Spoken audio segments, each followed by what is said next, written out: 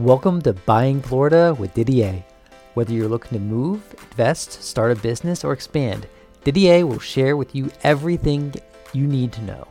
Tune in, learn, and improve with Didier and DDA Mortgage.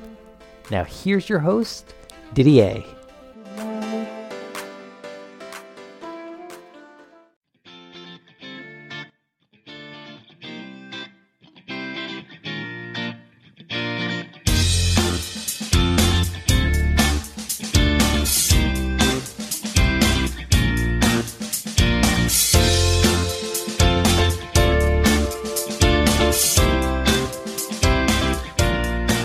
Didier Buying Florida.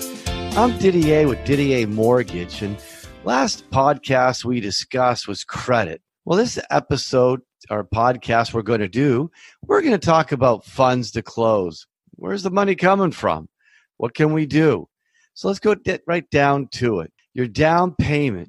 What do you need for funds to close? What do you have? Well, let's talk about the different types of loans, and then we can go from there and break it down. You know, a conventional loan requires a minimum of 3% down. So 3%, if you do a $100,000 home on a conventional loan, you need a minimum of $3,000 for your down payment. And then, of course, you have closing costs. And on a conventional loan, the seller can pay up to 3% with less than 20% down. So there are the funds that we have there. So we're going to kind of address it when we get into it more, but we're just kind of setting it up here. So then if you have another loan, which is an FHA, you have to go with 3.5% down. So a $100,000 home would be $3,500 plus your closing cost. If the seller can pay the closing cost, great. Again, I'm building the foundation. So we go along and we go to a VA loan. Well, a VA loan is 100% financing and no down payment is needed. In fact, the seller can pay all the closing costs. So then let's talk about funds and where they come from, because that's really what the topic is about today. One, there is down payment assistance. I don't have it available. It's not provided to brokers, mainly just big lenders. So let's talk about it. A down payment assistance. People can apply for a down payment assistance. So if they buy the $100,000 home, they put their 3% down. You know, they can do the down payment where there's no payments. It gets forgiven after so many years, but it comes with a lot of stipulations. And they usually jack up your interest rate on the first mortgage, which really allows you to have less buying power. So the down payment assistance there, I'm not really a fan of it, but it is for someone that has no money. I back it up, and if that's your only alternative and there's no other way when we go through the rest of my numbers here, then you go for it. All right, because you want to own a home versus renting.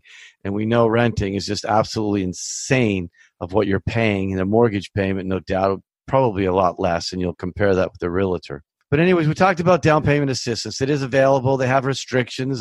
Some have income restrictions. Some have other restrictions. So you'd have to really go to the big bank to find out all the things that are entailed with the down payment assistance. So really, with me, you have to have a down payment. Let's go over it. So one, if you have it in your checking and savings, that would be ideal. If you have it in the stock accounts or mutual funds, that would be great.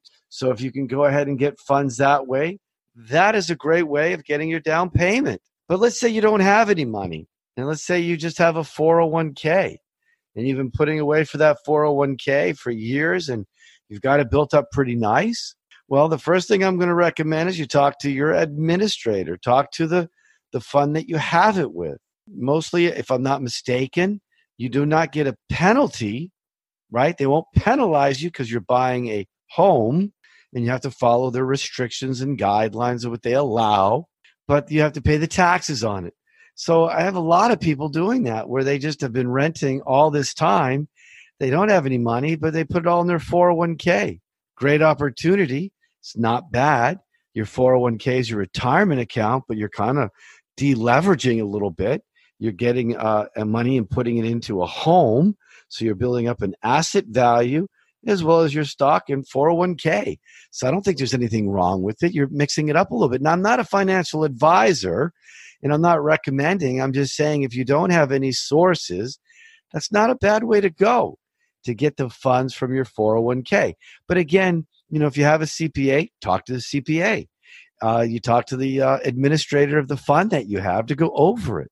So besides me just telling you what I think, you want to get the expert advice of the CPA and obviously your financial advisor if you have one, and your administrator on your 401k. So you do have that option. And a lot of people don't know that. So that's why I wanted to really go over it a little bit. So the next thing is you don't want to hit your 401k. You don't have any money in the bank, but your family, a relative, brother, sister, uncle, aunt, mother, father, a family member can gift you the money. A fiance, if it can be proven you're engaged and you have that going on, can gift you the money.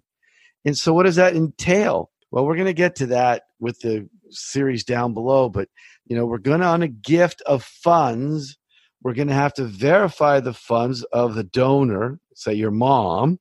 We have to look at her bank statement to make sure she has the funds to give. And then we have to see the money leaving her account and going into the title company or to you.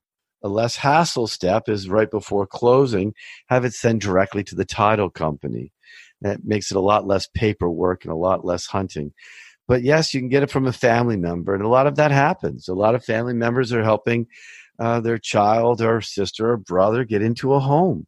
So there's nothing wrong with that, and it's great. And, they go by IRS. IRS, I think you can give 15 grand, but again, go talk to your CPA. And so sometimes people give more money, but it's really a gift where they're gifting it for the mortgage. It's not, for the government. It's for a gift of gifting to your family, and it goes towards applying for a mortgage, and it goes to show that paperwork just strictly for the lender. So I thought I'd share that with you. Funds that have be paper trailed. So we're talking about back up to your own money. We can't see large deposits in your bank account. We're going to look at the last 2 months. And if you're a salaried individual and you're getting paid and throwing X amount of dollars of payroll, and we see some other ordinary deposits put in there, we want to know what's going on. Where'd it come from? Did you sell a car? That's perfectly fine. Want to see the bill of sale? Want to see a copy of the check, the deposit? Did you sell jewelry? Same thing, bill of sale, copy. So those things are fine, but they've all got to be, they got to be documented, and they've got to be processed. It's got to be all the way through. So really, if you can, just leave the money sit there for 2 months before you do anything so that your deposits are there, because we're only looking back at the last 2 months. That doesn't mean open a bank account in September and then put the money in, and then October, November, we're going to see you open up a bank account. You want to have a bank account you've had, and you want to stick the money in there and let it season. And if you have any weird deposits, be ready to address them. And it just can't come from the mattress, the ground. You just can't dig it up and throw it in the bank. You got to let it be there for a couple of months, because everything we look at is the last 2 months. So they have to be seasoned. And that's really important. So I really wanted to go over. We talked about the down payment assistance, which I don't do, and to go to a big bank to get more of the restriction, things of that. We talked about that you can borrow from your 401k. We talked about a gift from family. It's okay. And we talked about paper trailing it. We want to see exactly the history of every deposit for the last 2 months. And there's a crazy deposit in there, we want to know about it. Smaller deposits, they have certain leeway on that. But if it's going towards your down payment and your closing cost, they want to know about it. So it's very important. Even when we do the non-QM loans, now we talked about FHA and conventional. We talked about VA conventional and FHA.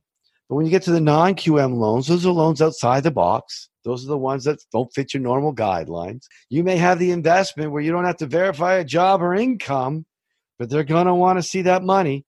They're going to want to see the printout for the last 30 days of that bank statement. They want to see anything crazy. So that's really about funds to close. I hope I've been helpful on that. It's kind of a shorter podcast, but it's just to make you aware of your funds and how you need to season them and where you can and cannot get them. And so I hope that's been helpful. So a little bit of a quiz, if you don't mind. So if you've got 2 month statements, but we're looking for September and October. In September, you're putting 20,000 down, and all of a sudden you got a 10,000 deposit, and you don't really have an explanation. Is that a problem? Yes. We want to know where the 10,000 came from, and we're going to paper trail it to the source.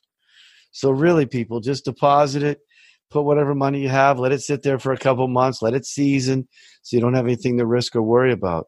And even in your non-QM loans, they're going to want to season the money. Crazy they're not looking at your income. Crazy they don't see the job for an investment property on the no-doc loan, but they want to see the funds. So that's important. So I hope this has been a helpful, short mini podcast on funds to close. But we're going to finish up next week about income. And we're going to really talk about the W-2s, 1099s, the no-ratio loans, your job. If you just graduated from university, can you get one with your new job, new income? And I'm going to answer all of those for you. So I'm Didier at Didier Mortgage. I'd like you to visit my website. It's www.ddamortgage.com. I have a podcast section. I've got a video section. And the website is getting updated. So hopefully within the next 2 or 3 weeks, it'll be up and running on a new version. And we have a blog, and it'll have a place where you can subscribe. So it's in the works right now. But really, what I'm trying to do here is just educate you on buying a home. So you just got to look at the titles of my podcast and see what applies to you. And then on my videos that I have, they're 1-minute videos. Look at the title. It might apply to you. You might learn something there. So please go through it. I pre-qualified someone last Sunday, and they said, well, yeah, I've been going through all your videos. And so it's really a helpful tool.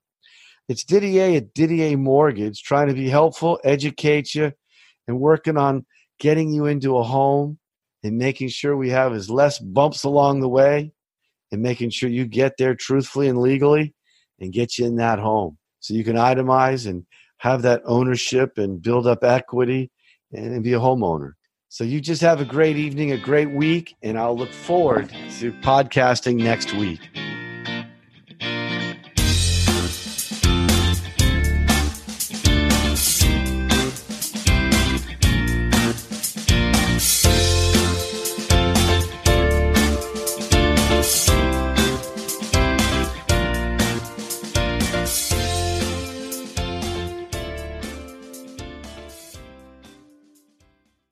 We hope you enjoyed this episode of Buying Florida with your host, Didier.